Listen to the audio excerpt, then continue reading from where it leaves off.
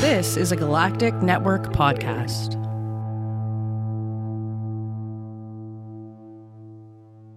The Podcast of Terror is a great podcast. It's covering movies that are not for children, and thus this podcast is not for children. The hosts are two adults who will use bad words from time to time. They'll also spoil movies if that's not your thing. So if you don't like spoilers and you don't want to hear some dirty language or some dirty references to dirty parts of your body, then please, please, please wash your body parts better and do not listen to this show. If you can handle it, and I hope you can because there's a great podcast coming up, then please proceed with Podcast of Terror. Burn and fire, burn the fire. Burn and fire, burn the fire. Welcome to episode 131 of the Podcast of Terror production of the Galactic Network. For more on this podcast, including show notes, contact information, subscription links, go to gncast.com/pot. I'm Matt Stein. Corey will be here shortly. Our guest this week is going to be Derek. Derek from Masterfully Macabre. He was on a while back. He's doing a documentary about Kane Hodder. If you don't know who Kane Hodder is, probably shouldn't listen to this podcast. But yeah, trying something different, trying to record the intro before the guest gets here so we don't take a half an hour to get to it. Hopefully this doesn't fuck everything up. But yeah, not back from break. This is just a special episode because To Hell and Back, Kane Hodder story is coming out shortly. So Derek asked us to have him back on to help promote it. So that's why we brought him on. Real quick before we bring Corey and Derek on, I just want to mention a big thank you to the nice PoT people over at Studio. Hooked me up with a nice pair of their Regent headphones. Pretty fucking nice. First time giving them a whirl right now. Plan to use them while I'm mowing the lawn because you all know how much I complain about mowing the lawn and how long that shit takes. So I like headphones that sound really good. So far, super comfortable too, which is a big thing.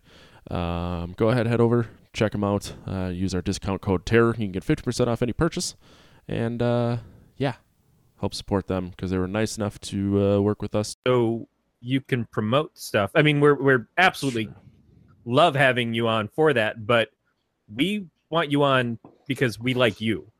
So if you're holding back because you're worried that you don't have anything to promote, we don't give a crap about that. We're interested in hanging out with you.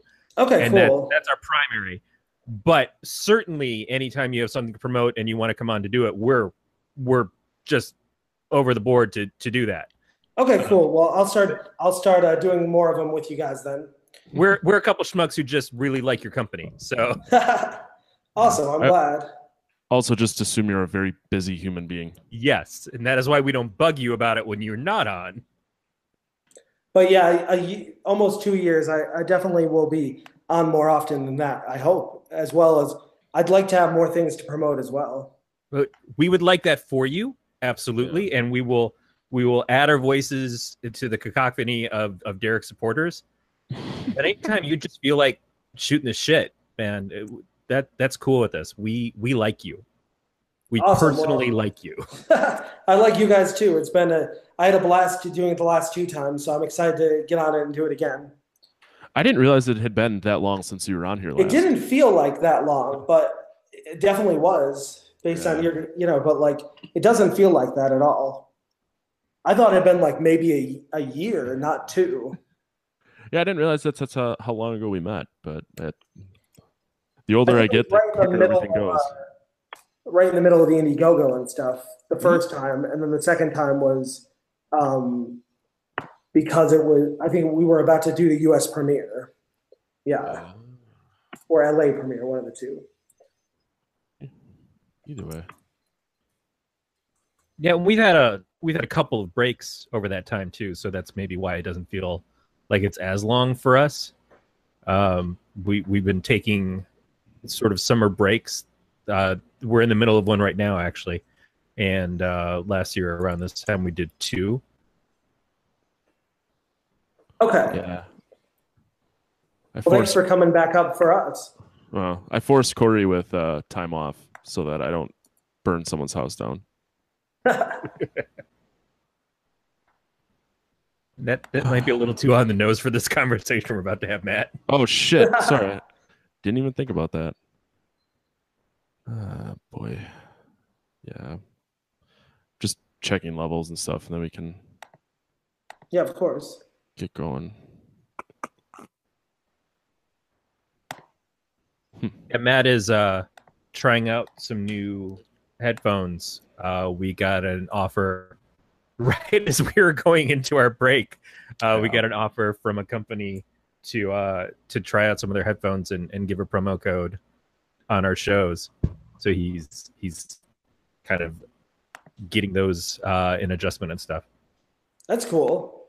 Yeah, It's let really me know cool. what you guys think of them, because these headphones are getting old, and I definitely could use a new decent pair. Yeah. And I've never had a high quality set of headphones in my. I got some Bose earbuds as a spiff once when I worked for Geek Squad, but I've always had just like cheap sets because that's what I could afford, and my hearing's not the greatest in the world, but I would like to see the difference of a high quality set versus a low quality set. Yeah, I've tested a few really cool ones. There's some really good ones recently that have been they have 3D sound. I like when they're completely surround sound headphones. Yeah, we haven't even done surround sound in my house yet, which is weird, having worked for Best Buy, that I've set up systems like that for other people. And in my house, we've got basically two fronts and a center and the sub. And I'm sure that I don't have those set up correctly. All I want is to be able to hear the dialogue when I'm watching stuff over the ambient sound of everything else that's supposed to be in there. I want to be able to hear the people talking. And it's such a chore to set up something like that. I don't know why that is. I think that's why soundbars are so popular, is because it's pretty much you plug it in and it does the sound to the best quality that it's ever going to. But with receivers, it's such a giant pain in the ass to get those things right. Agreed. I think my system's finally right. We'll see. I'm good on sound. So I tried something new where I pre-recorded the intro because we ran into this problem where it was like a half an hour in every time, and we would then finally get to the intro. So I'm trying to find better ways to just get it out of the way. So we can literally just start talking and it's all good. But I guess problem like it's not our actual MO. Yeah, whatever. It is what it is. I guess so. For because we did mention it's this fucking thing won't stay put. It's been almost 2 years since you've been here. So for anyone that has not listened to your previous episodes, go back and do that because Derek is a fascinating human being. But why don't you talk about your company and the whole reason you're here?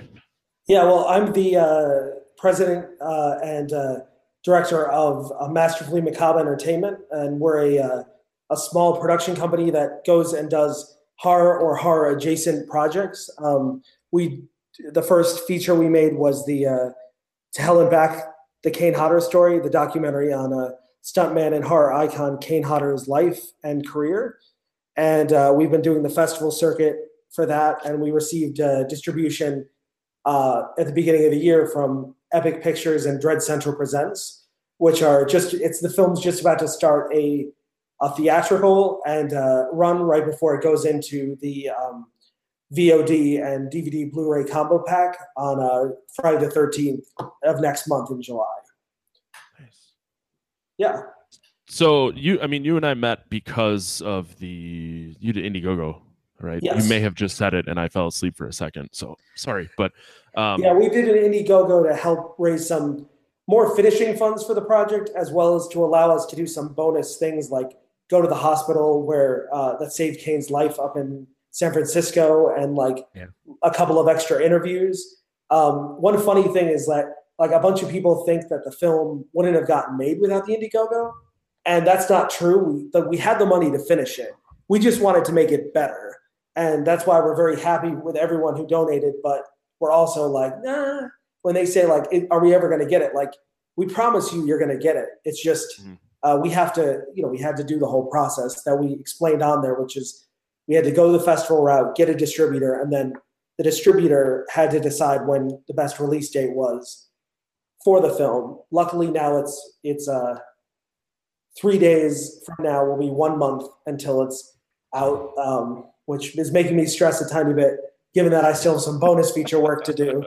But it's the bonus features are almost there, like, and people are going to be really happy. It's like about a little over 2 hours of bonus features of deleted scenes with Kane and Cassandra Peterson, Bruce Campbell, John Carl Buechler, Felissa Rose, Bill Moseley. Like, pretty much if they're in the movie, we have some more deleted scenes, more things they're saying about Kane and his career and life in general.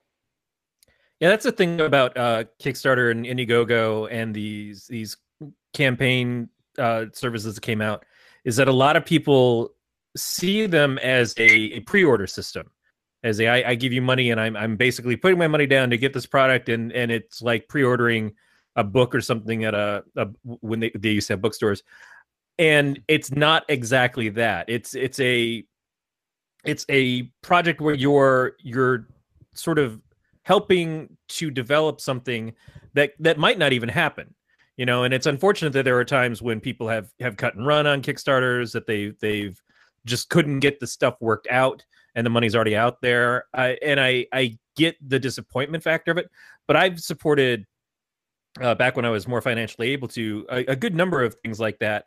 And there's some stuff that took 7 years for me to get the final payoff of whatever it was I was supporting.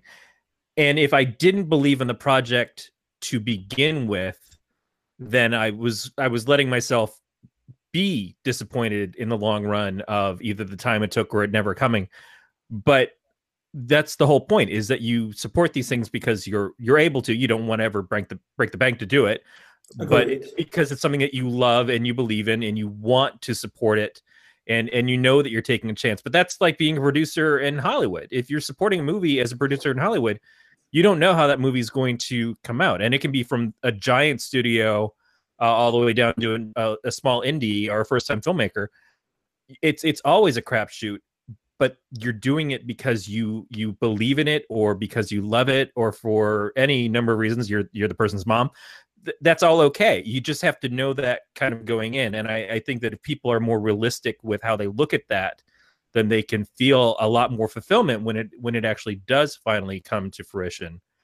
Yeah, and that's why we were kind of, we let people know from the beginning that the film would definitely be finished, because again, it was going to be finished regardless of whether or not, we actually raised any money.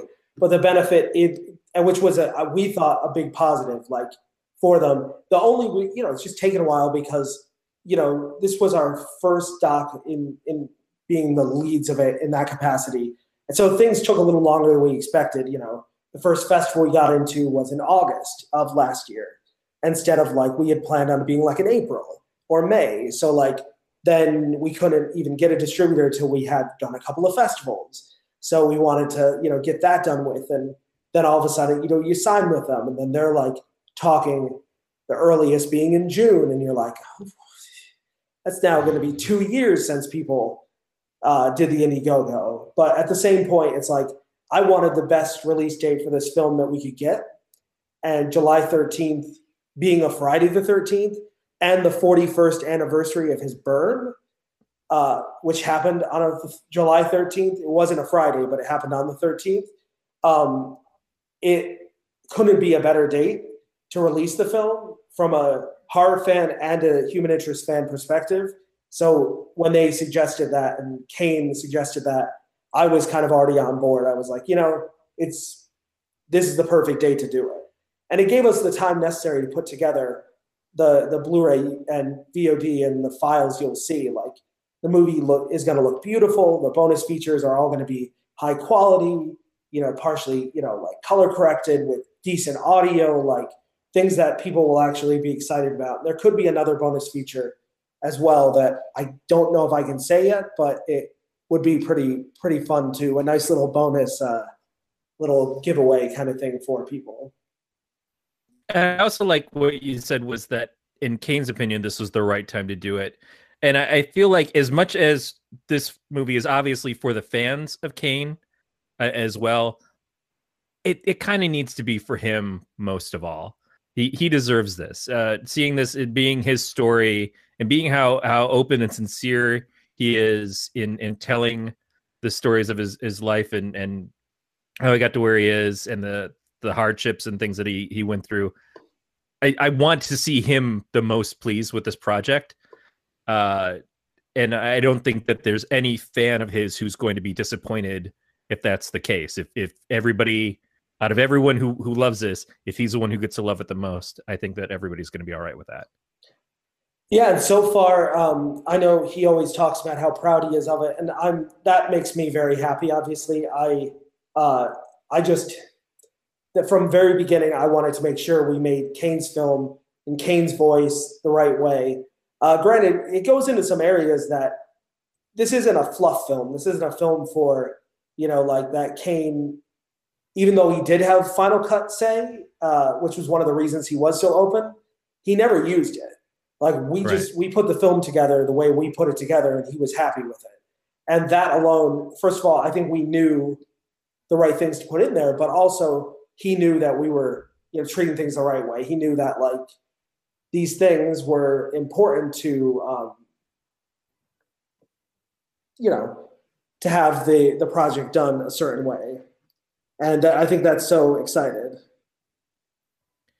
Yeah, he doesn't seem like someone who feeds a lot of bullshit into people.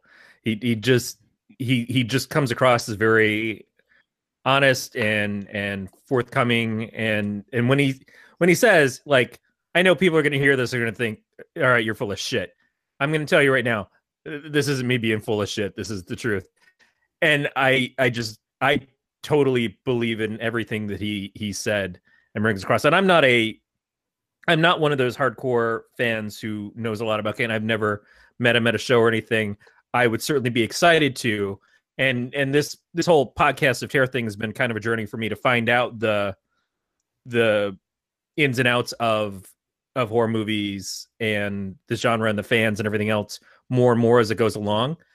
So I have a huge appreciation for what you're doing and for what fans look for and what someone of his status is to the industry.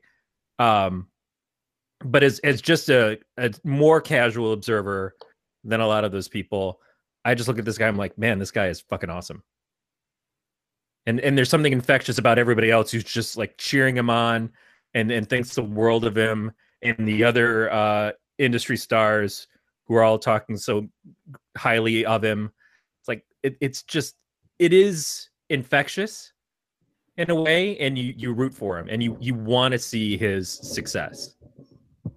Yeah, and I think that's the great thing about it. And just going back to one more time about the Indiegogo is, I don't want to give the impression, and I feel sometimes people get the impression that we don't appreciate and love the fact that people gave. Like, that is, we were very excited that people gave because it allowed us to make the movie the way we wanted to make it with all the extra things. So while we didn't need the campaign to succeed to get the film finished, we definitely needed the help to get the film made to the way it is now. And you guys saw it. I mean, you see the difference that visit to San Francisco and everything makes. So I think sometimes I might have given the wrong impression that we didn't appreciate or we didn't want people's help to get it made. We did, and we do. It's just, it was for a lot more than just finishing the movie. It was to give back to the Botham Burn Center that saved Kane's life in San Francisco. It was to raise awareness of the movie in general so that, like you said, this great icon, this person who's given so much back, story can actually get out there. And I think that's, we were able to get so much from the Indiegogo that really started the whole fact that this film is now where it is and hopefully keep going on its success. Now, Matt, you supported the Indiegogo and you got some of the special spiff stuff. So can you talk a little bit about that? Yeah, I did. Besides the mask, I got the mask and the machete sign. I don't know what else I got. I think the Blu-ray. I don't know. I could probably look this up. You probably got the T-shirt, right? Yep, T-shirt. T-shirt, yeah. I just gave Derek a bunch of money and didn't really care. But I was most excited about the machete and the mask, actually, and Derek's seen a picture. I have a friend who's really good at woodwork, so I asked him to build me a custom sized shadow box for it. So I have a black shadow box with like a red background with the machete and the mask in it, and then there's a little gap. So I had this. It's like a knockoff Funko Pop, but it looks like the NES Jason. That's all in there. And a nice piece of glass. I have to build a shelf for it, but sometimes being an adult is difficult, so I've kind of put it off. But I have it sitting in my basement, and I keep it clean, and it is easily one of my favorite pieces of memorabilia. The only thing that would have made it better is if Kane would have, like, if I would have brought him the mask and machete and had him sign it. But I'll take it for what it is. But yeah, I don't know. It's fucking awesome. It's just so unique to him, and watching the movie. It wasn't a letdown. Like, the wait was worth it, in my opinion. And as we said, I didn't realize it had been 2 years since this whole thing started. But it's really interesting to see this larger than life character made to look human. Because like when like I told Derek when he got on and he asked how we were doing, and I said, I got stuck fucking pulling weeds all day. Which is not false, but some friends stopped over to pick something up. And they're like, well, what's on your podcast? And I'm like, well, we're doing the documentary on Kane Hodder. And they just stared at me, and I'm like, it's fucking Jason. Like, I couldn't tell you without looking up who is Jason 1 through 6. Right. But I know Jason is Kane Hodder, and now Victor Crowley is so it's just really interesting to see him like made a human and see the shit that he went through. Cause it's like, yeah, he's this larger than life person, like Corey said, but he's still a human being. And to see that after, so obviously recently Anthony Bourdain killed himself, which is terrible. Another celebrity killed herself also. So it's like to see this person who is very notable in our horror community, to see the shit that he went through, and it's like what he did to overcome it, I think is very uplifting. Because if someone watches this is struggling with depression or something, and they see, like, you know what, it was something as simple as him seeing someone who at first he hated for no good reason, but I would have done the exact same thing if I were him. And then to like think the process through and be like, well, if he can come out happy, so can I. And then at the end, the thing that I got goosebumps is when Kane's like, if I would have killed myself, he goes, I would have missed all of this. And then you have that flashback of everything he's done. And I'm like, holy fucking shit. Yeah. Like, it's just such a powerful moment. And I think you did. And you see his wife and kids, you see his family, and how amazing they seem just in the couple of minutes we get to spend with them on the film, and the idea of not having that, of missing that time, would be even more of an agony in post of knowing that, you know, you could have had all this and you let it go. And I don't want to break down too much in conversation about suicide and depression, because I'm a fan of Bourdain. My wife is a huge fan of Bourdain, and the amount of people that I've seen talking about that loss this week and what he meant to them, it's obvious that you can be at what people consider the top of the world and still suffer something that is just devastating to you and cannot be described to somebody else. No, I mean, I feel like the issues, so a lot of things going on in the country right now in general, that I try not to get political about, but I feel like in general, the U.S. is very, needs to get a little more, we need to acknowledge mental health and everything like that just as much as we do every other kind of health issue. And in the U.S., it's fairly taboo still. And the rate of suicide, especially among people who are successful in the sense, has been growing. And which means that there is definitely some underlying thing. There's no easy answer. There's definitely some underlying things that we should be relying, if we are still, this big superpower that has all, and we are still a very rich country, we should be able to help solve some of these problems. And there's no like solution. You can't just throw money at them and make them go away. But, this is the time to start doing definitely some looking at our system and making sure that, we can help as many people as we can. Yeah. one of the first provide it not being a taboo, so they can feel like they can go to places and talk about it without having a stigma against them. Yeah, one of the first things that Matt and I reviewed, he brought us this movie, Cropsy, which was based off of a legendary, an urban legend to a certain degree, but it did deal with institutions. And it wasn't that long time ago that we had institutions that were essentially just prisons for people with mental health issues.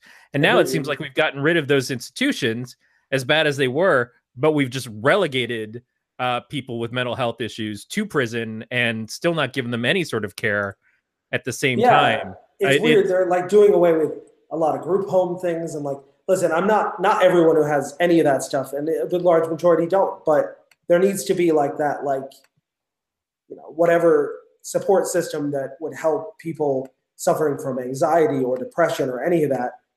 We need to figure out what the best solution is to help people and provide the support they need. And again, I don't think it's going to be an overnight thing. No. Just like everything else that we're dealing with in our country, things won't happen like this. But if we start talking about them and we start actually figuring out solutions instead of just doing this thing lately, that we do is we yell a lot and then both sides, and then nothing happens. Yep. You know, it's become the way we deal with things is just by yelling instead of, like, if you got a bunch of smart people from even both sides in a room and we said, listen, okay, this side doesn't want to spend money on mental health. This side wants to spend, $27 trillion on it. And they both talk about what they want. Like, there's definitely a middle ground here that we can get to and help a lot more people. And also, make it so that, like, somebody like him wouldn't have felt like he couldn't talk about what he was going through because nobody knew. And I understand, like, you have somebody like him that inspired millions. You don't necessarily want to bring people down. But at the same point, if people knew he wasn't happy, even though on the outside it looked like he should be happy about everything, then maybe it would have helped. I don't know. Yeah, I think a lot of it has to do with do we lead with empathy for each other? Not even I'm going to give you this or whatever. It's just I'm listening to try to understand about how you feel and why you feel that way, and do I empathize with you to be able to say, if I was in that situation, how would I feel, how would I deal with it, that kind of thing. And that's a lot of I got watching this is I felt a lot of empathy for Kane in some of the struggles he had. Obviously, I've never gone through being severely burned like that. I haven't gone through exactly what he went through with the working so hard to get to this point where he was trying to get to this movie of the Freddy versus Jason thing, and then to have it kind of taken away from him for no reason that he could understand, and nobody would even really tell him why. But at the same time, the parts where he was talking about getting bullied as a kid, I couldn't just empathize with that. I related to that way too well. I felt a little bit of anxiety heat up in me because that was very familiar to me. And I think it's kind of amazing to see someone again like him and to know that we've gone through similar things at points and how it affected us. And to see someone as strong as him, to see someone that is as idolized as him still kind of break down in those moments and just show such humanity. And that's something that is, I think, why he can be looked at as such a strong figure, because it takes a strong person to be able to show that they have been weak at times or have felt pain at times, and to expose that, and he's a person who isn't scared of many things, but he has definitely gone through some shit, and that has affected him. Yeah, as it should have. And I feel like, I think that's the thing we've been hearing is a lot of people can relate to at least one of the things that he talks about. Either, like, I'm a cancer survivor. I can relate a lot to I had great doctors, luckily, but I can still relate to the feelings of, am I going to survive this? do I want to go through chemo and radiation, all that kind of stuff. Whereas so a lot of the burn story, while I can't relate per se, I can definitely empathize with it. I wasn't severely bullied, but I, definitely had friends that were, and I could definitely relate to some of the struggles that he went through and really feel for him. And I feel like just in general that his story has helped even already on the book that he co-wrote with Mike Aloisi, Unmasked, and now the movie. We've heard a lot of stories already of people that it's helped. It helped, helped relationships because people were able to finally talk about something that had happened early on in their lives. It helped, them be able to say, okay, well, if the person that I believe is like this, that is their icon, like their legend, like the person they look up to, can go through the same things that I went through. And cry about it and be okay with the fact that it's not okay that this happened, then maybe I can, do that and finally get past it. Because a lot of people, I don't know if they fully get past these things until they actually give them the time as like an adult that can fully process everything to be like, this happened, it was awful, and now move on, but in their own way. And it's not as simple as just saying, oh, this happened and move on. Some people it might be. Some people it takes a lot longer. And I think having somebody, even a voice like Kane, will stop his line. And Mike Aloisi said this. I think it's a bonus feature we're going to have.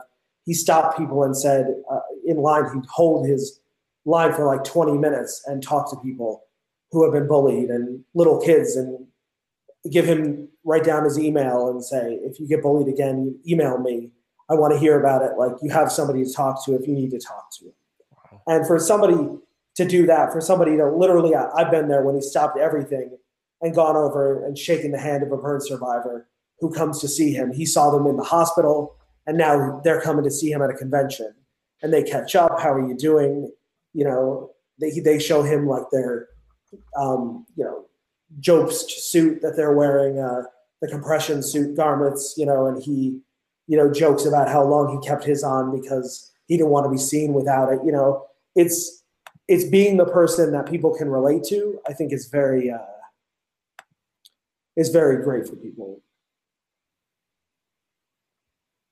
Yeah, that's really it. I don't know what people expected coming into seeing this, or what they can expect coming into it. Because obviously he's a horror icon. They're going to see this guy who's made a ton of incredible horror movies. But that emotional factor, I think, is what's going to make this project stand out from it. Certainly makes it stand out from what I expected. Agreed. I feel like, I hope that people really can enjoy this film. I mean, we put our heart and soul into it, and obviously put a lot of our own time, energy, money, as well as a lot of investors outside of the Indiegogo on the line. And I believe that we made a film that they'll all be proud of.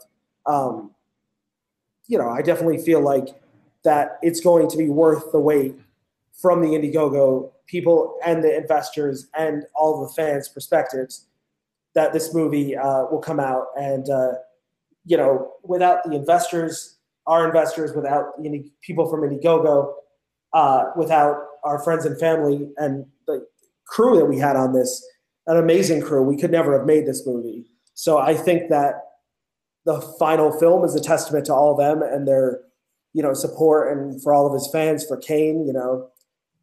I think that it's definitely something that people can really watch and be inspired by. And I think that's exactly the movie we went out to make.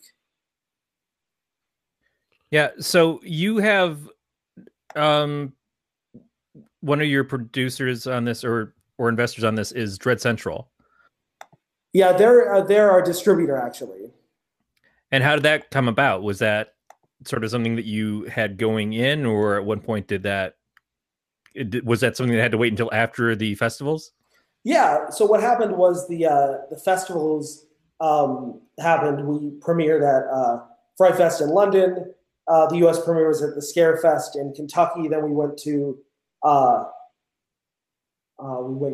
Brooklyn Horror in New York, and we did a LA screening here at the Screen Fest here. And we definitely made we after that, like around the time we were going to be here in LA, we definitely decided that it was going to be, it was the time to start talking with distributors. And we met with a bunch of them, but Dread Central Presents was the one that had the passion, the dedication. They wanted to do a physical release, which not only did we want to do, we had to do for the Indiegogo supporters, but I always wanted to have a disc. We were going to do it for the Indiegogo supporters, whether or not a distributor wanted to do it. But regardless, I was going to make sure that we had a physical version that we could get out there, because holding something in your hands is the horror community, as well as just collectors, and I feel documentary fans in general. They love to have something in their hands. It's one of the mediums, the horror industry, that still sells physical copies, where I think a lot of other industries, people like their copies on the VOD copies a lot more, but horror, I feel, does a lot more physical copy sales. And that's why I'm excited that we're going to have this DVD Blu-ray combo pack that really will get people excited about it. Yeah, Matt is a musician, and he still does physical CDs with his band. Our friend JF DeBow is a writer and works with a very non-traditional publisher, but still has physical prints of his books that come out. And it's you're right. There is something about that it's still, as the creator of something, to have that tangibility of something, to be able to pass someone over and say, oh, here's a copy of my new album, or here's the Blu-ray of the movie that I worked on. There's something that's, I think, is very important to a creator to do that in such a digital world. And it's not like digital doesn't hold value. It absolutely does. It gives the opportunity for more people to find your stuff than people ever could in a physical presence. But it's still so much of an importance to people to say, yeah, but here's this thing. I made this thing, and you can touch it and feel it and hold it and keep it forever. And I completely get that, but it's funny because I feel like there is probably a lot more lead of now, oh, well, yeah, you made this movie and we're going to distribute it through Amazon streaming, or we're going to distribute it on the Shudder channel and stuff. And that's great, but I want a disc. I want to be able to pop it into a Blu-ray player anytime and play it. So give me that too. Agreed. I think it's really great to have a physical copy that you can, exactly, pop in the player. You'll always own it. I mean, granted, you'll always own it on the digital platforms, but I feel like there's a longevity about having a copy of it, and it's something that people can really reach out to and say, this is mine. I own this. This is my movie. I feel like it's, it's something that is very important. And something I would much prefer to have done with all my movies is physical copies. I definitely think that they're much better. Yeah, I mean, I still buy vinyl, which is coming back. I saw cassettes are coming back too, which I think is stupid, but there's something nice about having physical media. Like, I don't have CDs in my car. I have a record player in my basement, and when I pull out a record, I put it on and I, put it up, and I clean it or do whatever, and it's just nice, and obviously the pretty colors help. But like Corey said, we made CDs, and I think we made CDs more for us than anything. Like, I keep a copy of everything I've ever recorded. I have any major album I've recorded framed in my basement, and it's like, regardless if I still think it's good or not, that's still something I made. And sometimes I listen to old music I wrote, and I'm like, what the fuck was wrong with me? But it's a different podcast. So I'd assume that the same would be for you, whether that's a disc or a movie poster or something, but just to have. Yeah, I have a framed movie poster in my house of our original poster, and now I'm getting the new final poster framed because for the same reason, as well as I can't wait to own and hold in my hands the movie that Yeah. has been almost, it'll be 3 years on June 15th since we started filming the movie. So it'll be released like 3 years almost to the day that we started filming. Yeah. Yeah. So, and from a creator standpoint, like, I get why you'd want a physical copy. But also from a fan standpoint, I get why you would want to own that physical copy. And you were talking about all the work you're putting into for extras for it, which is definitely outside of what you needed to do or promised to do. This is bonus material for all the people who supported this project and who are going to support it going forward. But that's stuff that you don't really often get when you're streaming these things or you're watching them on a cable channel late at night. You just get the main production and that's it. And so the idea of like, oh yeah, I want to go through and I want to see all the extras, or I want to hear the commentaries, or whatever else that's included with it. That is a reason why I think people still lean towards this physical media stuff. And just in general, it's the reason I bought a house originally was because I wanted to be able to have the stuff that I've collected and put away for years up and out and on display. Of like, you walk into my office, you'll see who I am. You'll see I'm a slob, first and foremost, but then you'll see my shit and you go, oh, this is okay. I get why Corey is the way that he is, because look at the shit that he's a fan of. Agreed. And I feel like that's sort of, the statement for all of this. You have to stand behind what you do. And same with your music. You wanted a physical copy. You wanted to do the project. That was always something that I wanted. And I feel like we're finally able to do this with this project. So I think that it's definitely, like you said, we put the time and energy into this for the fans, for the backers, for the people who help make this movie possible, because we want to give them the best product possible. Like, I need to be able, at the end of the day, stand behind even all the bonus features and say, this is the best that we can deliver. These look great. They sound great. They're, a great project. And I feel like that's why it's been taking me so long to get the assets done. Now, the film's always been aimed to be coming out on the 13th. It hasn't been pushed for any reason by me doing this, but I've been just working on it for months now, just so that I could make sure that the product that we deliver is one that we're all going to be proud of. That when I pop in, I'm going to say, wow, this movie looks great, and not, oh, I wish we could have spent more time on this aspect of it. Like, I stand behind this movie 100%. It's a great project, and one that I'm very happy to stand behind this many years later. I mean, it's just, it's something that I believe in. And you should. You absolutely should. I loved it. I'm pretty sure Matt loved it. Absolutely. And, at Dread Central Presents, we have this, the guy that's in charge of Dread Central Presents is named Rob Galuzzo. And he is he does the podcast. Now I'm blanking on it. Give me 1 second. It's a podcast with Ryan Turk at Blumhouse. It's Shockwaves podcast. He's one of the guys over at the Shockwaves podcast. And as well as he's worked with Blumhouse, he's done a million different things. And he's now the director of Dread Central Presents at Epic Pictures.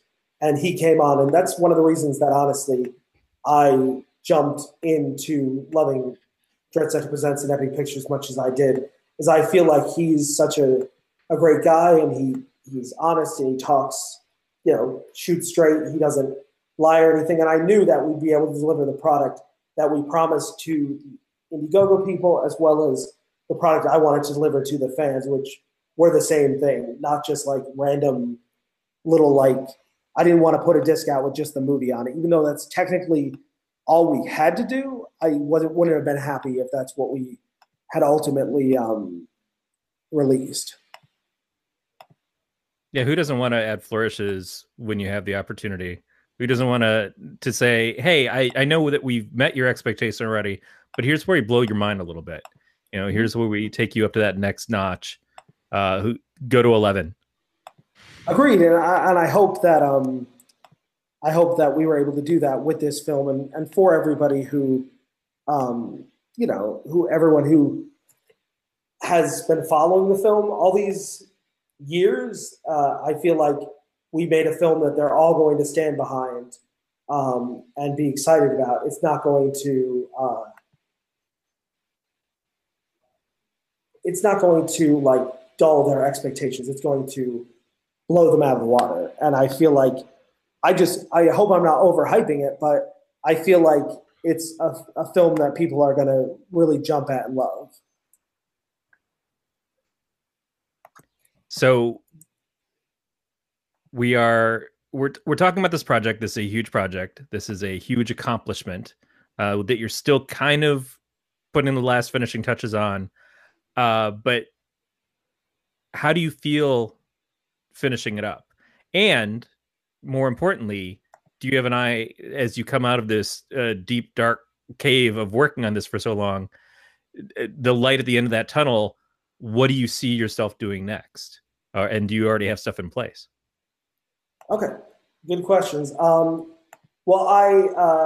It's been like you said, it's been a long process, but I feel like, yes, we're going, I'm excited about it. Yet at the same point, I don't know, it's weird to be done with this project after this long. I'm obviously excited to get to move on. But I would also like to, I'm also excited that like we have this project that I've been working on for the past, since last, I think, February. We've been working on like February 20, or like April 2017. We've been working on a project, a home invasion thriller called They're Inside. Andrew and I were producers on that. So Masterfully Macabre joined forces with this great director and writer, John Paul Pinelli, and Skylar Brumley, to be able to bring this film to fruition. And I feel like it's something that is really exciting, and certainly something that the horror fans and the thriller fans are really going to enjoy.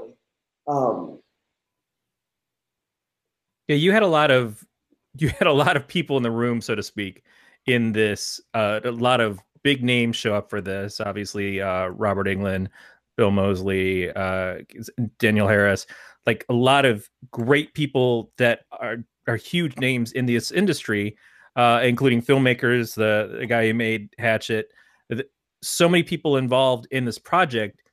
Did it kind of lead you to doing this next thing, or did it give you contacts to help get you to this next thing? Or was it just like, this is where you were going to go anyways? Because obviously doing a documentary about Kane, you probably came into this as a pretty big horror fan to begin with. Yeah, I feel like it gave us a lot more, credibility for the filmmakers, for sure, of They're Inside, the other ones. I feel like, but also I feel like this is something we were going to do anyway. They're two different projects, but I feel like that film, because it's a lower budget, a horror film, it's more our passion for it and our ability to produce a film and is what led them to want to work with us, as well as we obviously really liked them as filmmakers and we wanted to work with them, and same with us. So I feel like that collaboration was different. The next documentary or the next narrative film that we make will definitely be part of it. Like we announced back at Fright Fest in the UK back in August that we're going to be making the documentary on Holliston with Adam Green, which everything about is to be decided. I don't know when we're going to start it yet. We don't know when we're going to do any parts of it, but all we do know is that Adam's on board and we're on board. So we're definitely going to make it. It's just now a matter of time. So I definitely feel like that's where we're at as far as that project goes, but we're still 100% gung-ho for that. We're very excited to bring this wonderful a horror thriller there inside to audiences. And I'm also excited for whatever documentary or narrative comes next for me. I'm working on a short film script right now that hopefully I'll get to shooting late this summer, early fall, with, just a small crew, a lot of the same people who worked on the doc, and be able to get another project into festivals, hopefully, and get something else out there that can keep my directing itch to keep directing and keep making stuff going until, this film comes out. We were able to pay back the investors for it, as well as get all of our perks to the Indiegogo people, and just in general, like, sort of close out the chapter of this film and be able to move on to the next. So once the movie's actually out, I can't imagine you're just done there, right? Because I know we've talked a little bit about what festivals and conventions and things are going to be at, so I guess I'm curious what happens after the actual release date. Well, after the release date, we're going to be doing some signings and stuff like that as well. I'm 100% open and willing to do conventions and other screenings. I know I kept, I talk to my distributor all the time about, like, the fact that even though we're doing these theatrical runs in this month and early next month, there's no reason why, if another theater were to say, hey, we want to screen this movie, some kind of a deal thing, I let them work all that stuff out. Do you want to do it? I'm all for it. I want this film. We shot it in 4K. I love the idea of it playing more theaters, playing more conventions, playing, like, us being at conventions, doing signings of it, or just generally doing panels and stuff, as well as just getting out there and doing more things like this to promote the film and be like, listen, this film's out. It's exciting. It's done. It's definitely something that people can now get. And now I feel like once there's a thing they can go and buy, it's going to be a lot even more exciting for them to actually get to own it. They'll literally get to go and buy it at, on Amazon, through the website, certain other stores around the country. And I feel like that's very exciting for people. And for me, I can't wait to, be able to walk in a store. There's stores out here in California, the Amoeba, that will have it and be able to walk in and be like, wow, this is my movie on the shelf. Maybe even buy an extra copy. Do this. I see this happen with writers a lot, and it may be a little difficult because of things being packaged and everything, but go into a store and just randomly sign copies of your Blu-ray when you see them. And just, like, don't tell anybody, or if you want to, clear it with the owner first, but just like, yeah, I made this, and just sign them and then leave them up on the shelf for people to buy, and just randomly go, holy crap, why is it signed? I think that's always an awesome trick, and it's one of those things that if I was publishing stuff myself, I would probably want to do too. Yeah, I'm definitely all gung ho for that, or that's what I'm, I'm attending a couple of the screenings that we've announced for Talonback this month. I'm not sure what date yet, but I'm definitely going to go to at least one of the screenings in Santa Ana and do a Q&A. I'm definitely going to the screening in San Diego next Friday, or this coming Friday. That starts at 8:00, because I'm very excited to be able to get out there and see this film on the big screen.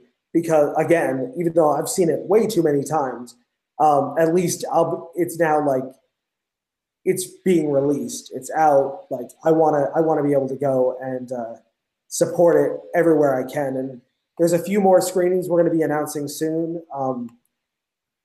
Once we get some dates cleared. So I'm excited for those as well, because I know at least 2 of those I'll be attending as well. So. How many times have you seen this movie? And I roll my eyes like that, but I don't want people to think that I don't like it or that I don't appreciate the ability that I got to make this movie. But I I was the assistant editor on the film as well, because I was, and I am very passionate about it. I wanted to be there, but I didn't want to quite edit it because I knew that if we got an editor who had done a bunch of other projects and was as great as our editor was, he would bring a lot of things that I didn't see. And I still remember conversations with him from the editing bay where he cut out like 20 minutes plus of the movie that I was fighting with him to keep. And while they make great bonus features that I'm sure fans and people, human interest people alike are going to dig, it's all about making a lean movie that feels short and leaves people wanting for more. Because if they want more, we can give it to them. Like we're giving them bonus features now, assuming this does well. There's no shortage of materials that we can do another version of it in 5 years, 10 years. We had 39 hours of footage of just Kane talking. So if we wanted to dig into some of those takes of Kane, we could get even a lot more stories than, because of Kane's bonus features, I went into like our 6-hour cut of the film and pulled a lot of those stories. But if I really wanted to give all of his stories or 90% of his stories, I could always do that for a future cut of it. As well as like Adam Green says at the end, without giving too much away, he says he thinks Kane's just getting started.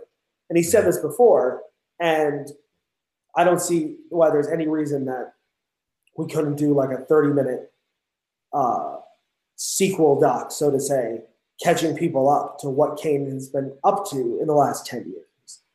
Because I feel like even since we stopped filming the doc, there's a lot of things that, he has been, the video game, he sold over 1 million physical copies and downloads, which obviously he did all the motion capture for. He's been in a bunch of films. He's been on a couple hit TV shows. He's been supporting characters on lately. He just announced he's doing like a movie, I think, in Transylvania, which is the first time he's going to Romania ever. And, like he's doing a lot of things first and a lot more roles without the mask on. So I feel, as well as Victor Crowley. Obviously, we didn't talk about that in the film because they premiered pretty much back to back. Victor Crowley came out on like 2 days before To Hell and Back came out. They did a surprise screening here in Hollywood where they said it was going to be Hatchet's like 10th anniversary screening, and instead played a whole new movie for all the fans that were there, all excited. So, and then the night of our world premiere at Fright Fest in London, they premiered it, did the UK premiere of it over there at Fright Fest. So we got to actually watch it in the theater with Kane and Adam Green, surrounded by other people. And it was, the environment was great. And that film alone, and I don't think Adam is going to be stopping making these films again, at least for a little while. I mean, we'll see, but I'm excited for the fact that Victor Crowley, was able to come back, and that means that he can probably come back again and do some more killing, which will be nice. Mm-hmm. I still haven't gotten to watch Victor Crowley, so I'm behind. Well, that's why I'm very. I'm not. Also for Adam, in case he ever watches this, or Kane, I'm also not giving anything away, except that you definitely should, if you like the original movies, or even if you haven't seen them, this film kind of picks off a certain amount of time in the future, so you could definitely still watch this one without seeing it. It's not a reboot by any means. It is a sequel, but it kind of makes the franchise, it continues the franchise in sort of its own offshoot in a way. Yeah. We watched 1 through 3 in like 2 days. I really enjoyed them all. It's sitting there. I have it. I just have not watched it because. Well, maybe that's what we'll do. The next time I can come on here, we can make that the movie we all watch. I can rewatch it, and we can all watch it and talk about it, because I know a lot about the making of that one too. Because there was a point where we were considering adding it in something about it, but the way that film was shot really quickly, and they didn't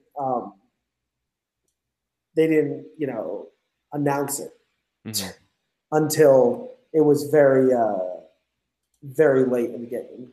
So that's interesting that you mentioned that, because I think like the world that we now live in, you're able to do stuff like that. Like I don't know if you're familiar with the band Sleep, but I'm not. But what do they do? They're just a big stoner metal band. I don't care for what they do, but on 420, they're like, hey, we put out a new album right now. And the thing sold out like they did. I think they had like 250 copies on vinyl, and it sold out in like 2 hours. So that's pretty good. Yeah, with the internet being what it is, like you don't need this big build up to a release anymore. You can, if you have somewhat of a following, you can just be like, hey, this is now out as of right now, and you'll still sell. And not like I still once in a while will stumble on like a music magazine, and it's like, oh, and it's July, and they're like, in September the new Slayer album's coming out, and everyone has to like this big build up because you have to get the word out via press so that people know. And now it's like, someone farts and it's all over the internet. They're like, oh, this guy farted in public. No, agreed. And that's what, it's certainly not there's definitely things you could do like that as well. And I think that's part of the reason why, that's why I'm shocked, honestly, that the cast and crew of Victor Crowley were able to keep it a secret. Like, you can do that, but to have that many moving, I mean, yes, it was a small crew and cast, but to still have that many moving pieces that cared enough about Adam, his vision, and the film to not be the one person to ruin it for everybody. Like, literally nobody knew that it was another Hatcher movie until I knew, because obviously Kane mentioned it to me and Adam mentioned it to me, but even to Kane's credit, he never confirmed that what he was doing until Adam had told me. He was always like, I'm playing a character again. And left it at that. Yeah. And he even said that about the Friday the 13th game. He wouldn't confirm what character it was. He gave some hints, he left it at that, and then the announcement was made, and then he called me and was like, did you guess it was that? I was like, no, I didn't guess it was that. I didn't know you were coming back as Jason and playing all the different versions of the video game. That is awesome. And how can I get this? I want a copy of it. Did you get the game? Yeah, I have the game, yeah. What do you think? I like it. I think it's fun. There were definitely some glitches at the beginning, but it's a very small team. That's what people didn't get. It's sort of like us. We're there's people who, Andrew and I are pretty much the only people that do things day to day here. His wife, who was his fiance through most of the process, was a huge help as well. And our DP was phenomenal, everything else. But day to day, it's pretty much the two of us handling things. She'll jump in and do some major stuff, whenever we ask her to. But because it's just us, people have to, when we ship perks out, it's 3 people packaging hundreds of deep Blu-rays out, which again, we know we have to do. And that's why we're gearing up. That's why I'm ahead of the game, so that we can get these out to people we're aiming to have them in their hands by the date that it comes out, which is Friday the 13th next month, which means we have to get them in our hands so Kane can sign all the ones, I can sign all the ones, and then we're going to repackage everything up and get it out to everybody that needs it. I was just going to ask if you have them already, but you answered that one before I had a chance. No, unfortunately, we don't, because they're going to take time to print. I'm delivering the bonus features probably tomorrow. That's my goal. If I can finish them tomorrow, I will deliver them. Otherwise, I have until the 13th to get them to them. And then they'll take a couple of weeks to print. They'll take, I think, a week to print up some demos, and then a week to get all the discs printed. Okay. And back to us. So it's not a very long turnaround time, which is why, even if some fans are obviously Indiegogo people aside, who will all get their copies. If you're at a convention and Kane runs out, if you see that, like it says online, that they're sold out, it's only so that, like, we'll have a pre-order option. We'll have ahead of time. We're going to have a way to do that if they sell out, because it'll take a week max to restock the copies. We're just doing, the distributor wants to do smaller runs, and I'm all gung-ho for that because it means less overhead. And that way, if the film does phenomenally well, which I'm hoping, and we blast through the supply we order, then we can order more. A week later, they'll be in, and, we'll be good to go. And I feel like it's a film that I'm excited about, and that's why I'm here, to share my enthusiasm. And also, I do enjoy talking to you guys as well. And I'm glad you guys liked it, because, like, I wasn't concerned that whether or not you would like it, but obviously I appreciate everybody who watches this movie and likes it, because some days shooting it, like, it was a great shoot and everything went well, but, like, there were certain things that were challenging to overcome as far as editing it, just because Kane's story. He doesn't have access to a lot of the family that a lot of people would. So a lot of sections are him talking that we had to get a lot of B-roll for, that I think we nailed what we got. And that's why I'm glad that it seems to make people seem to enjoy the shots of him walking through parks, walking through the burn sections, all that stuff. And they're really feeling them. And I think the music is helping with that a lot. We had a great composer, Jonas Friedman, who worked on the new X-Files shows. He did the new 24 reboot. He does Blue Bloods. He's done a whole bunch of stuff like that. He was our composer, and he, like, knocked it out of the park. Very few, and I'm used to going back and forth with people because I'm somewhat particular, but with him, very tiny notes on things. Like, I think 2 for 90 plus minutes of music. And he had a lot of original music in here. Like, there's very few moments in this film that don't have original music under them. And even the ending that does, it's a song by Twisted, which they wrote specifically for the movie and Kane. Just want to take a second to talk about these Studio Regent headphones once again. Super comfortable. Been wearing these things for a few hours. Still feels surprisingly good. I'm super picky about that. I complain about things a lot. So far, these things are great. As I mentioned, this is the first go-round, but I do want to thank them again for hooking me up with these. Really looking forward to giving them the old go-around while mowing the lawn and more podcasting. Make sure you go check them out. Use the promo code TERROR for 15% off your order. You just said the magic name. You a Twisted fan? Matt is. They're great. Honestly, they're great guys. I'm not the biggest fan of their work, but at the same point, I think that last album they had, first of all, I really enjoyed, because I'm digging their new sound. I'm digging their less rap sound. I like the fact they're moving more to sort of the Rob Zombie-esque rap and singing. Some people like it, some people don't, but I at least really enjoyed it for More Than a Monster, the Kane's theme. I thought that really was a fun kind of play on the old, like, 80s, like Alice Cooper, Behind the Mask. Man Behind the Mask. Behind the Mask, yeah. Yeah, I'm actually, so they're on Warped Tour, and that's like one of the few bands this year that I'm actually really excited to see. I saw them, I was in high school, so sorry, Corey, 15 years ago, something like that. Eat a dick. Yeah. there is a picture of me floating around in Twisted makeup and my hair braided. But anytime someone brings it up, I try to get it to go away.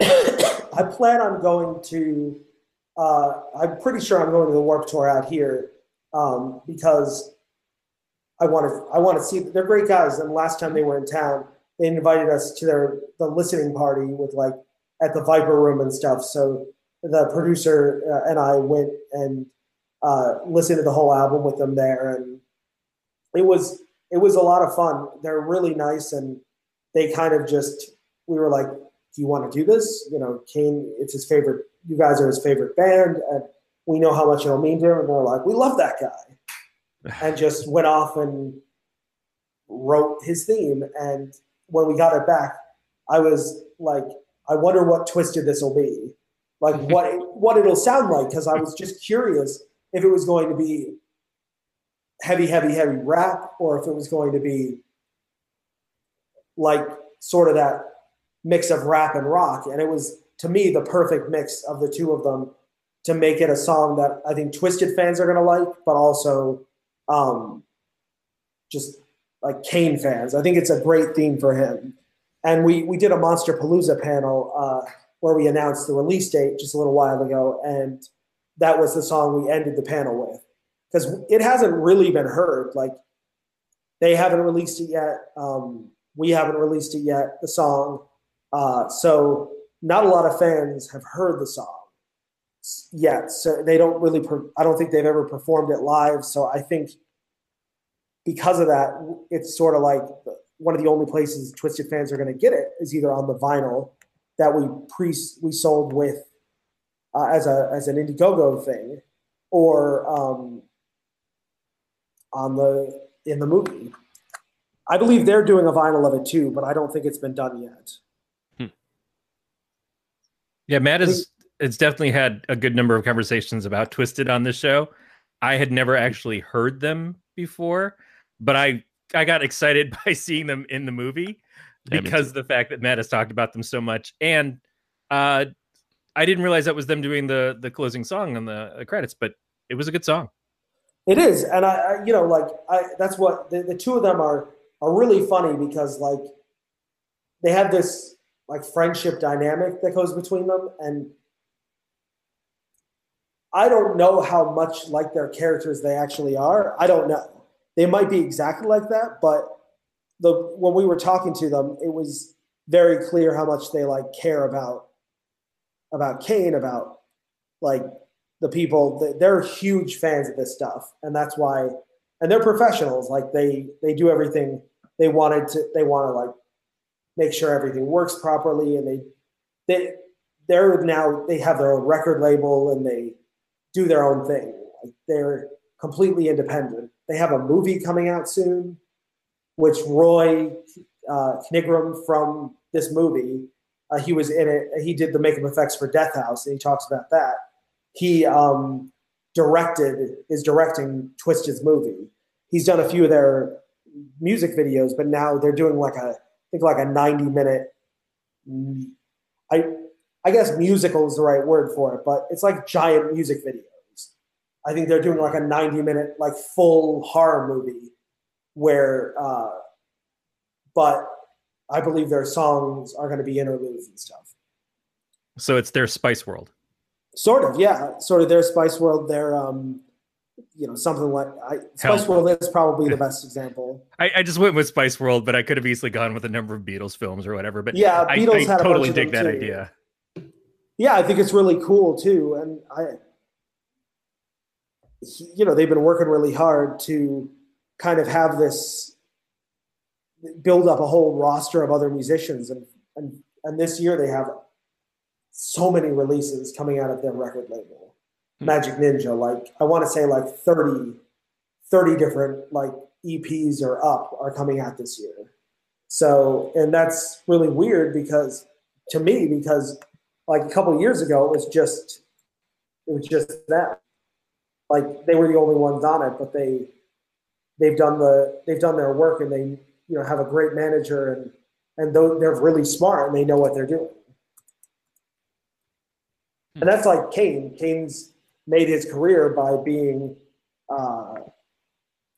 the guy who he builds himself up, and he does all the conventions so he can see his fans and meet people and stuff. He'll do so many different films a year because he wants to act. He never thought he was going to be an actor, but he's so passionate about, he feels he's so sort of, for lack of a better word, like blessed, but he feels like he's so, lucky to be able to do this, that he just wants to do as much as he can, and that's why he keeps making these movies Well, and making good content.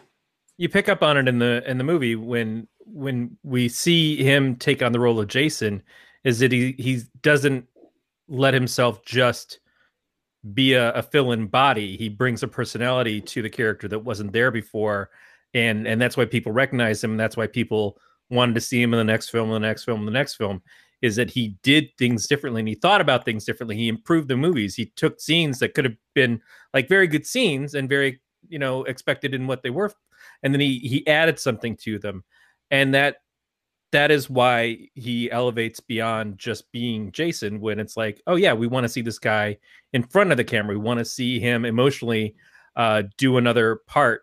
And the fact that he shows up in things like Monster on screen next to Charlize Theron, it's incredible, but there's something there. Somebody, I don't remember who exactly said it. They said that you can accomplish things with an actor in that role that you can't accomplish without, and there are people who just come in and they put on the mask and put on the suit and they go through the motions. But if you have someone who approaches it like an actor does, it's a very different thing, and it brings a whole process up, and that's what he does. He does, yeah, and he, that was John Carl Buechler who directed Part 7 and did the makeup and stuff for it, as well as the original Hatchet. He was talking about Kane literally look in a mirror and see what he can do with the makeup, and what facial expressions will come through, and what thought processes he can go through, what little subtle movements will show up. And that's how he did the full butt, the head turn before the walk for Jason, or the breathing, or a lot of his other things that he's known for, because he just, was able to think, okay, and watch what.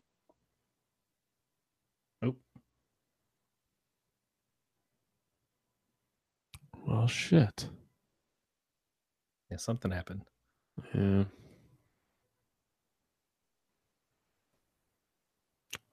Huh.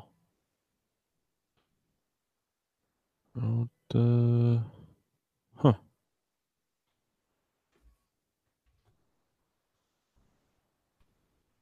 I guess. Oh, there you go. Pop back in. Hey.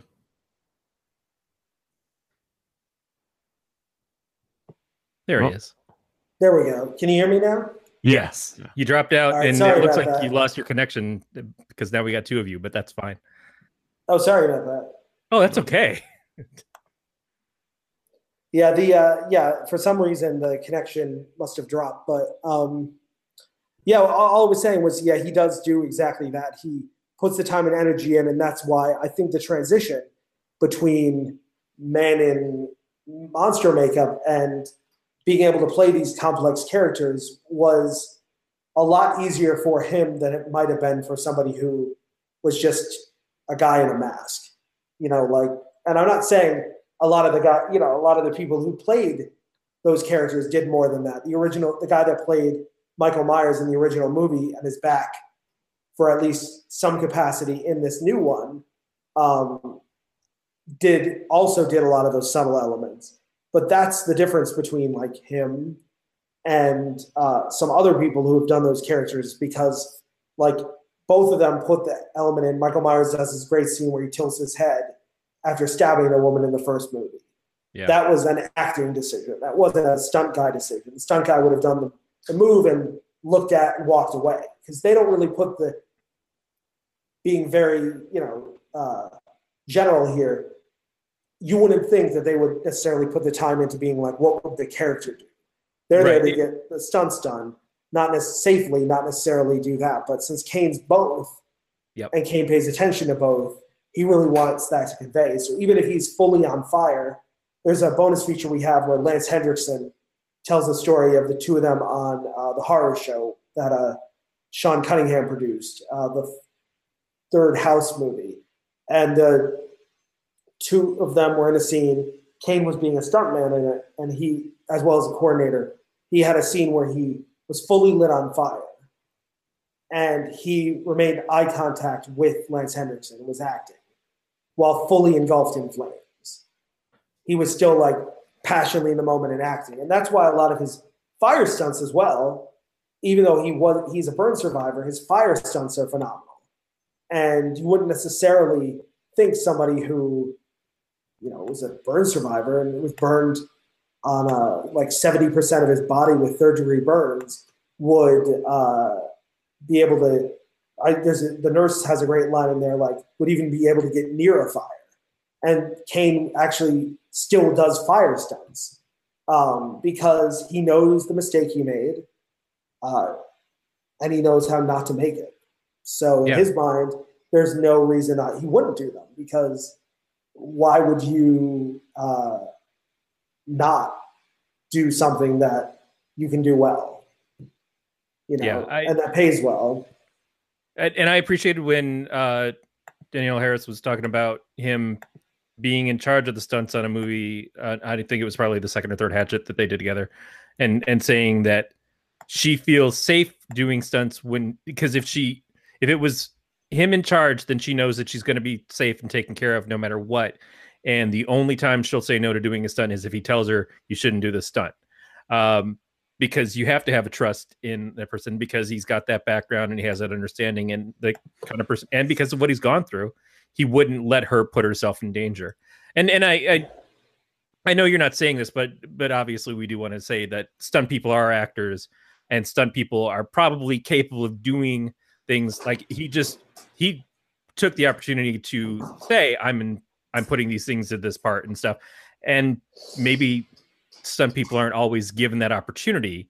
No, exactly. I feel like, I've said this before, that there's no Oscar for stunt people. I think that's a huge, still a huge, like, missing piece of the Oscars. I feel it would be incredible to honor at least one stuntman and one stunt woman who really impact, because you watch some of this stuff and, it'll be a stunt person for Matt Damon or whatever in one of the Bourne movies, jumping, like running across a roof, jumping through a window, and doing a few other things.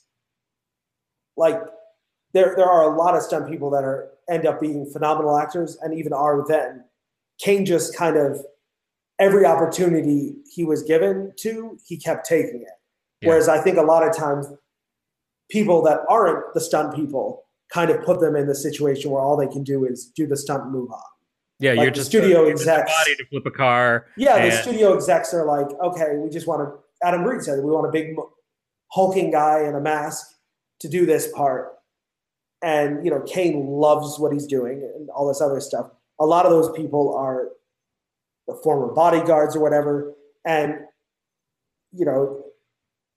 I'm sure they would love to, and many I'm sure have go through acting training and all this other stuff as well to be able to do the characters. And that's why I'm hoping that as time goes on, the stunt people we have left, because digital stunt work, that sometimes is being done. But although it feels like it's happening less and less, I think they've been realizing that if they have a stunt person do something, it does look a lot better.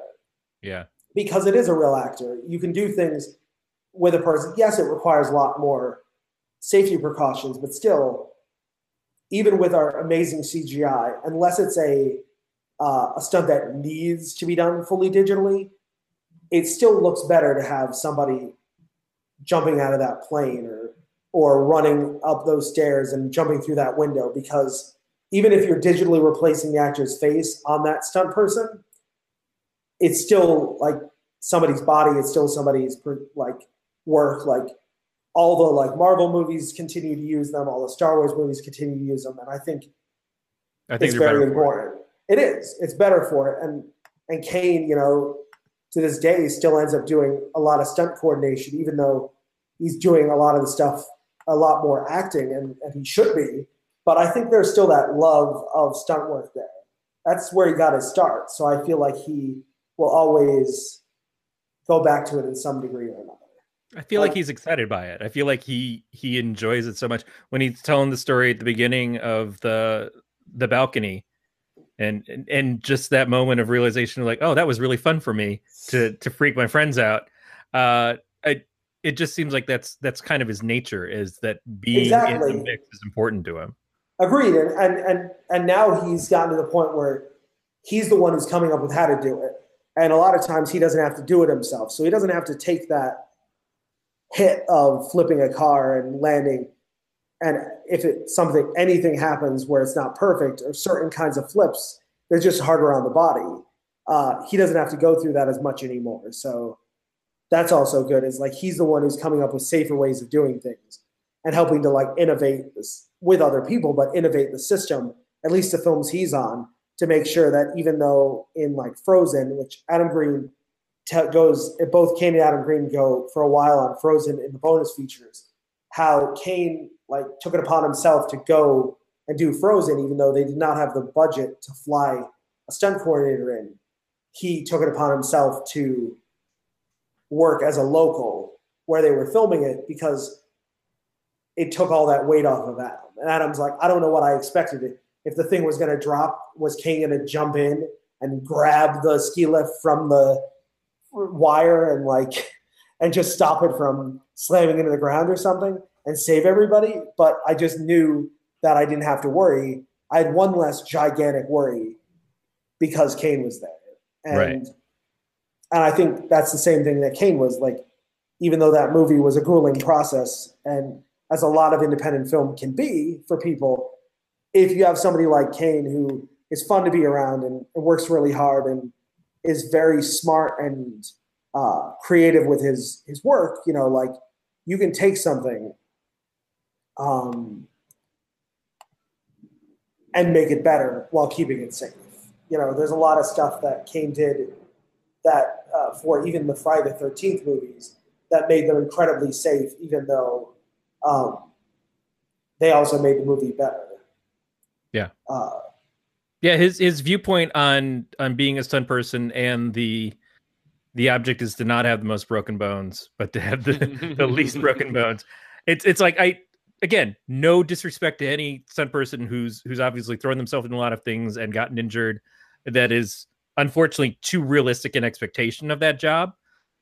But I do agree. And as if I'm going to have someone who's in charge of my stunt people, it's going to be the one who says, yeah, I would rather nobody get hurt at all than to come out of this with a chicks dig scars mentality.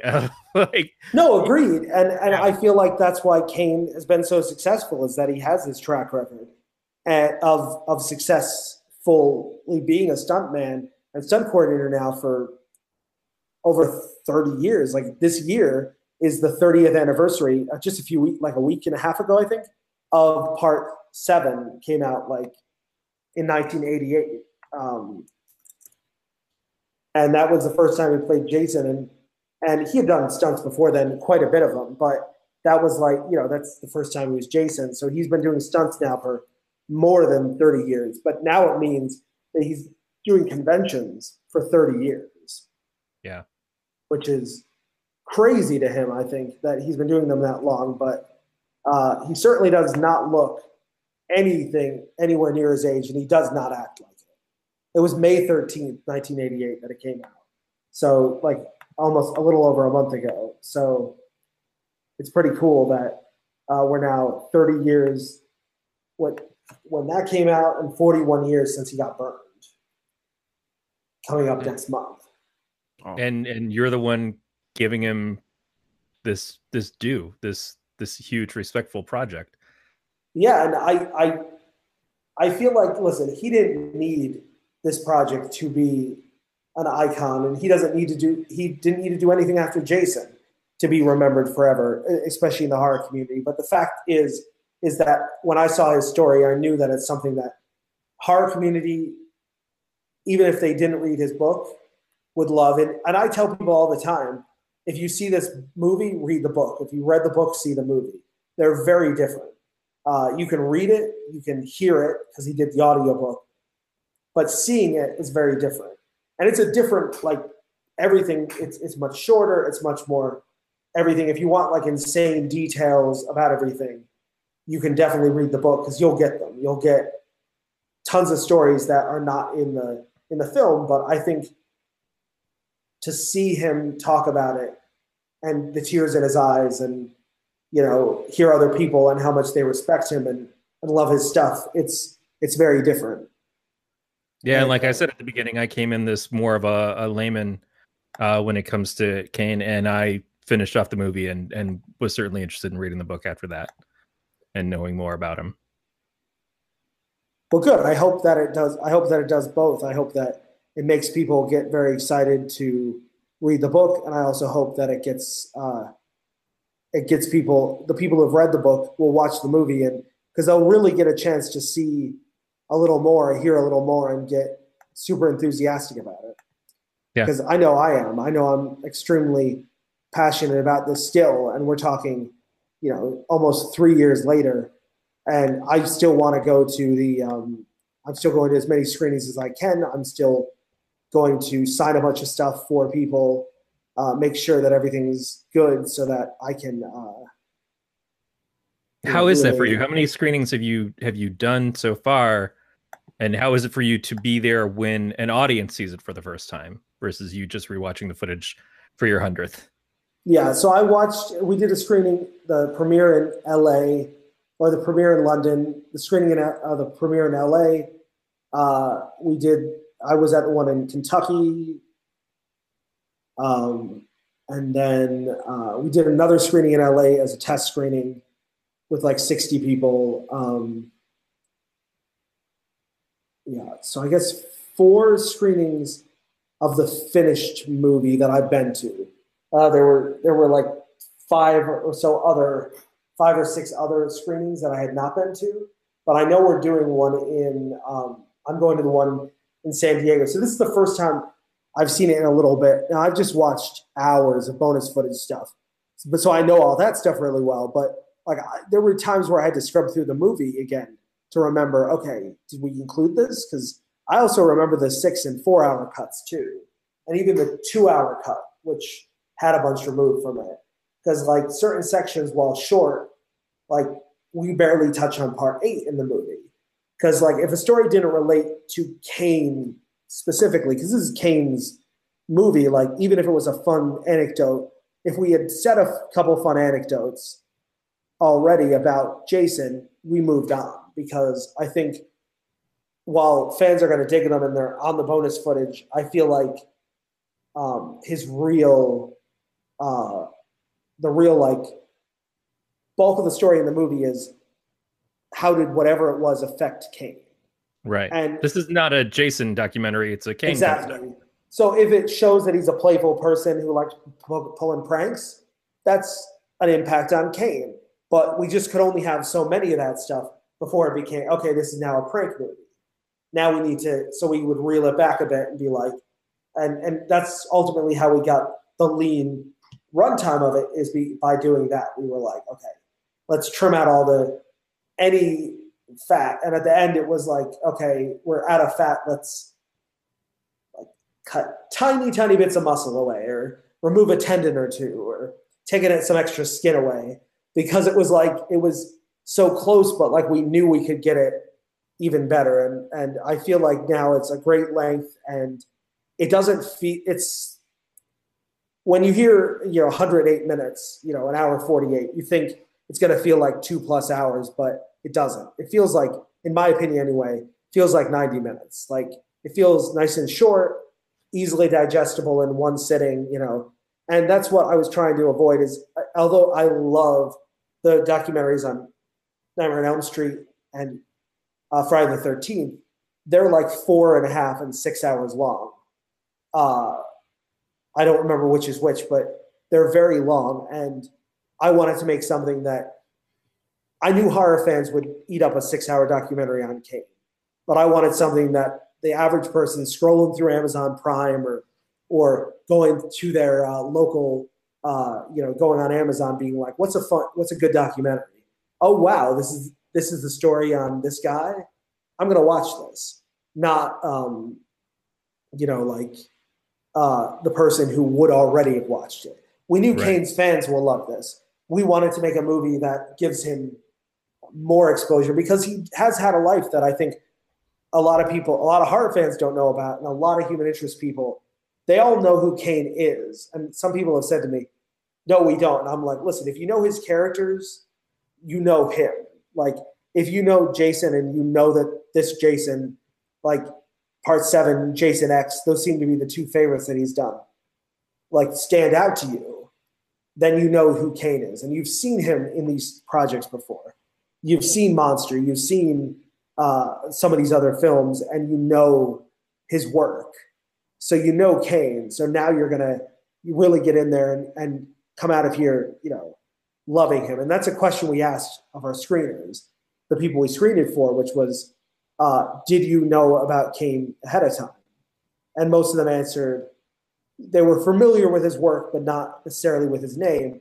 And at the end, everybody answered, or the bulk majority answered, that they're now fans of his.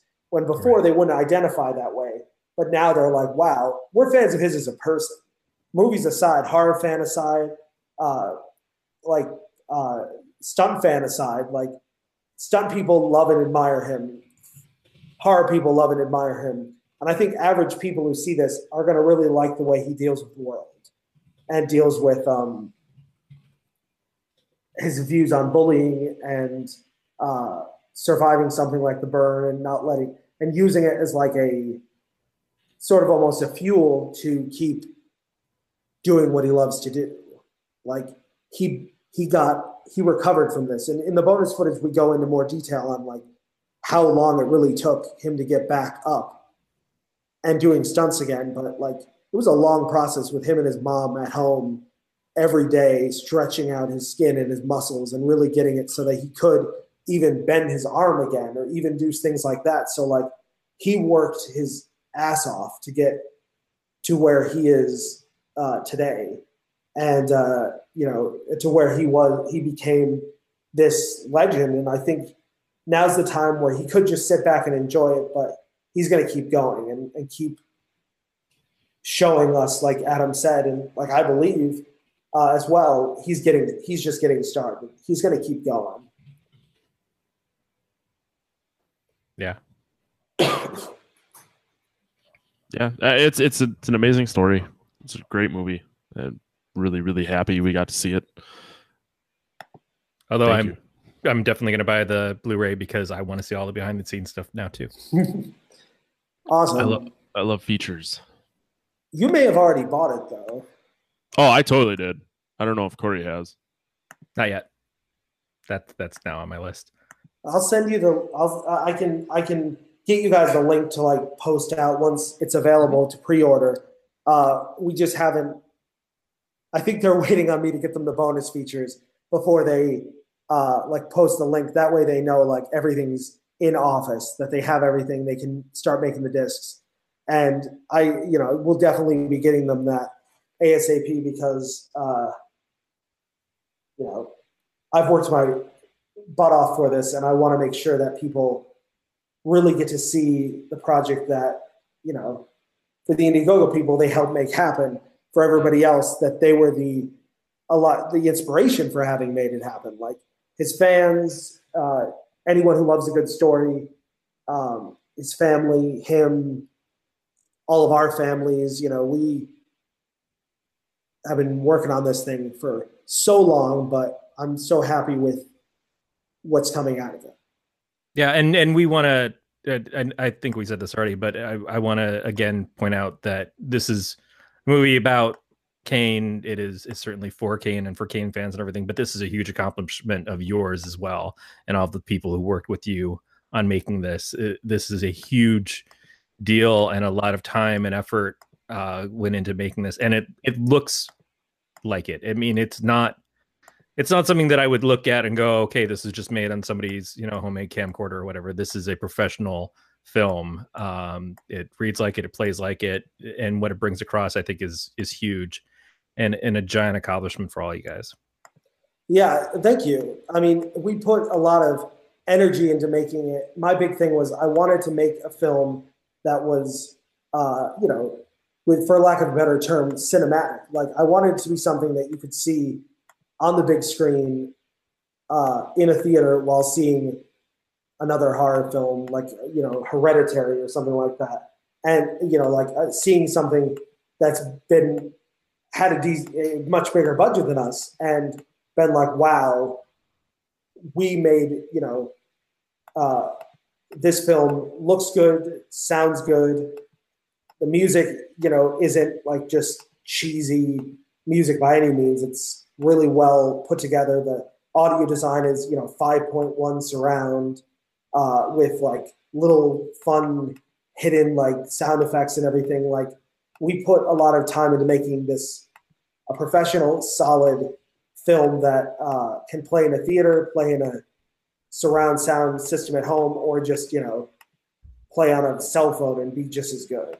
And I think that is was a fun challenge to get a film that looked, because sometimes we were dealing with some limitations on space. When we did Twisted, they were pretty much against a green wall on a couch on top of they were doing a venue in Worcester, Massachusetts, and it was like where the band like hung out upstairs. Like there were a couple couches and stuff.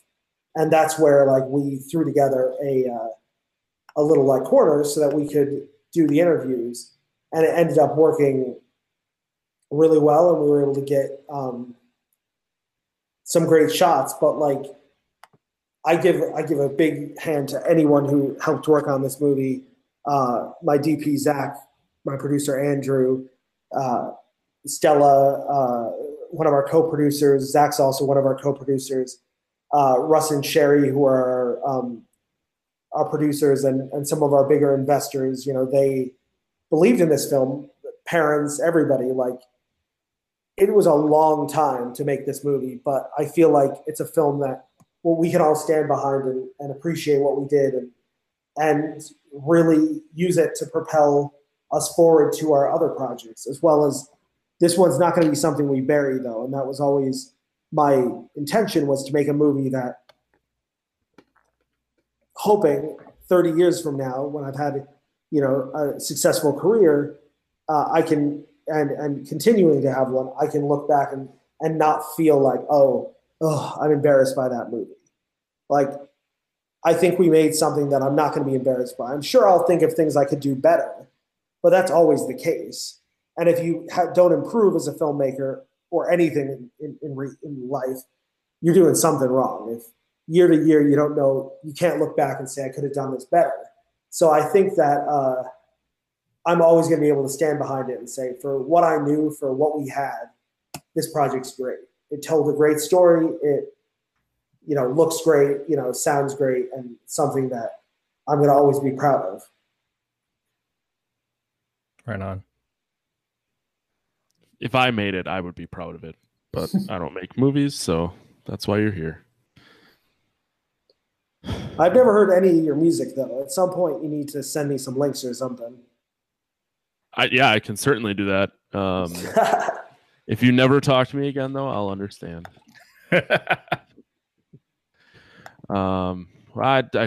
I know you only had a limited window of time here, so we should probably wrap this up so you have some free time left with your Sunday. But yeah, if you miss your deadline, people are gonna shit down our fucking necks. There's that. Not just yours. They'll keep being so. I love everybody who invested in this, and I hope that comes through. Because it's just a few of us, it gets a little bit much when everyone's always asking about it and everything. And like, we're trying really hard to answer everybody quickly and accommodate everybody. It's hard when, there's a very small team and we're trying to make the best product. Like, it's sort of kind of a crapshoot of, do we want to respond immediately to everybody, or do we want to actually finish the movie? Right.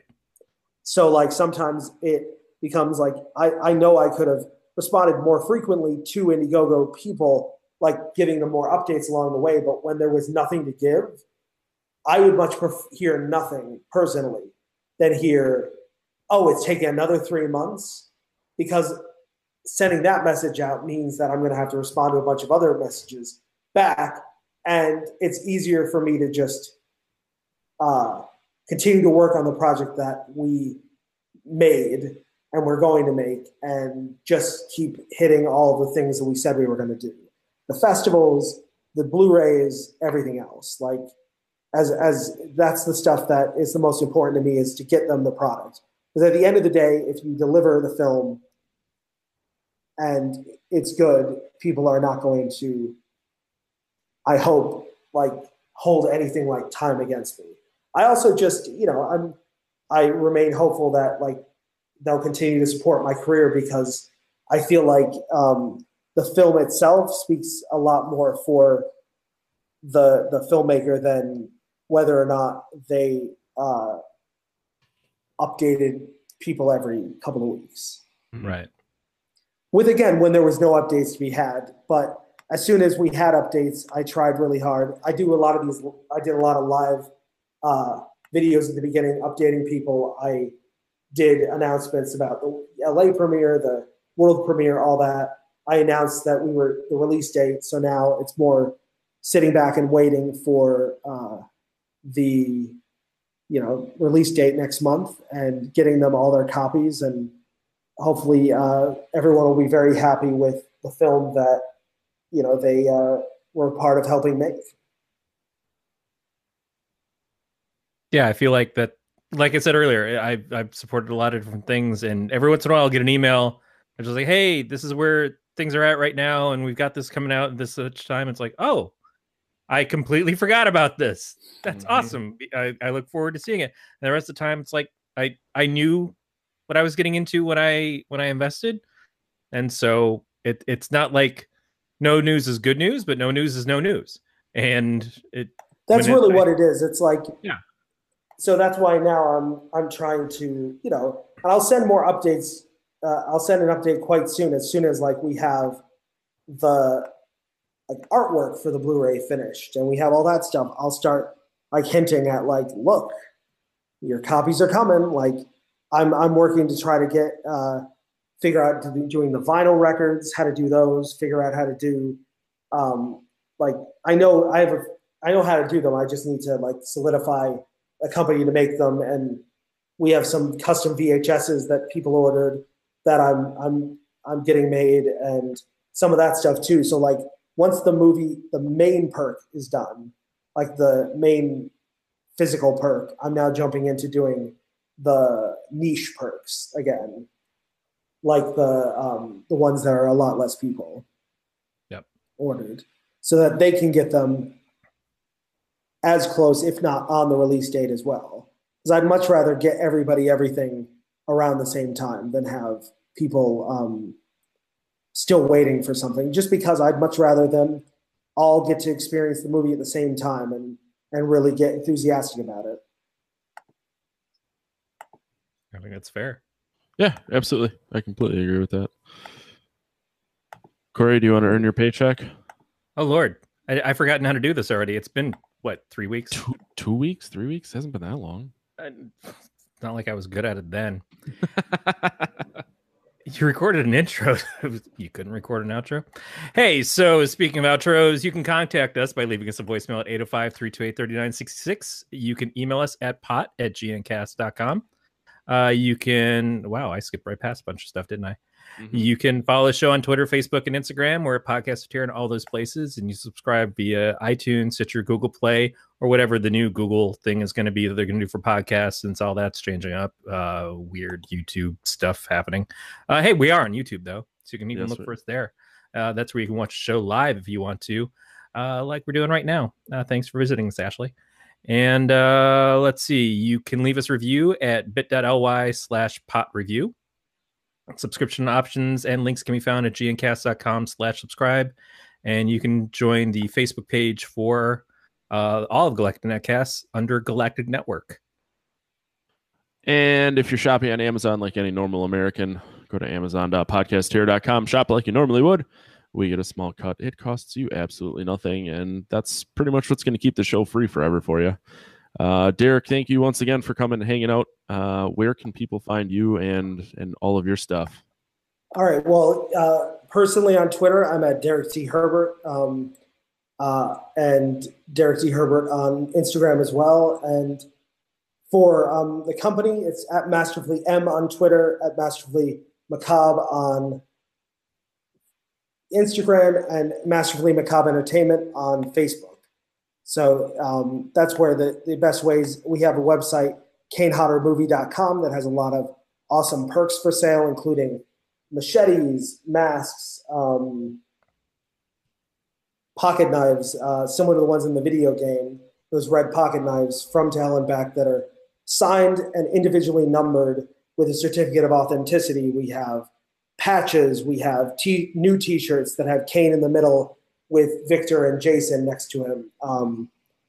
It's called the Legends T-shirt, and we'll also have links soon to buy tickets to the screenings that we're also posting on all of our social media, as well as the DVD, Blu-ray, and VOD links when they become available. So I feel like it's going to be it's a very exciting time for this movie, and I think it's one that I hope people will get pumped about and get really thrilled that this film is, I get finally coming out, but also that it is coming out and made as exciting and hopefully well as it did come out.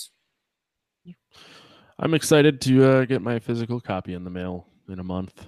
So thank you again. Corey, where can people find you? I'm taking a break, man. It's right. Unintentionally from one show that I do, and the shows here on the Galactic Network. We're on a break, Rachel. So I'm allowed to screw the girl from the copier shop. What the fuck just happened? Oh, it's a Friends reference. I figured it was over my head. Fine. Corey's no fun. You can find me on Twitter and Instagram and Untapped at Matt the Lifeguard.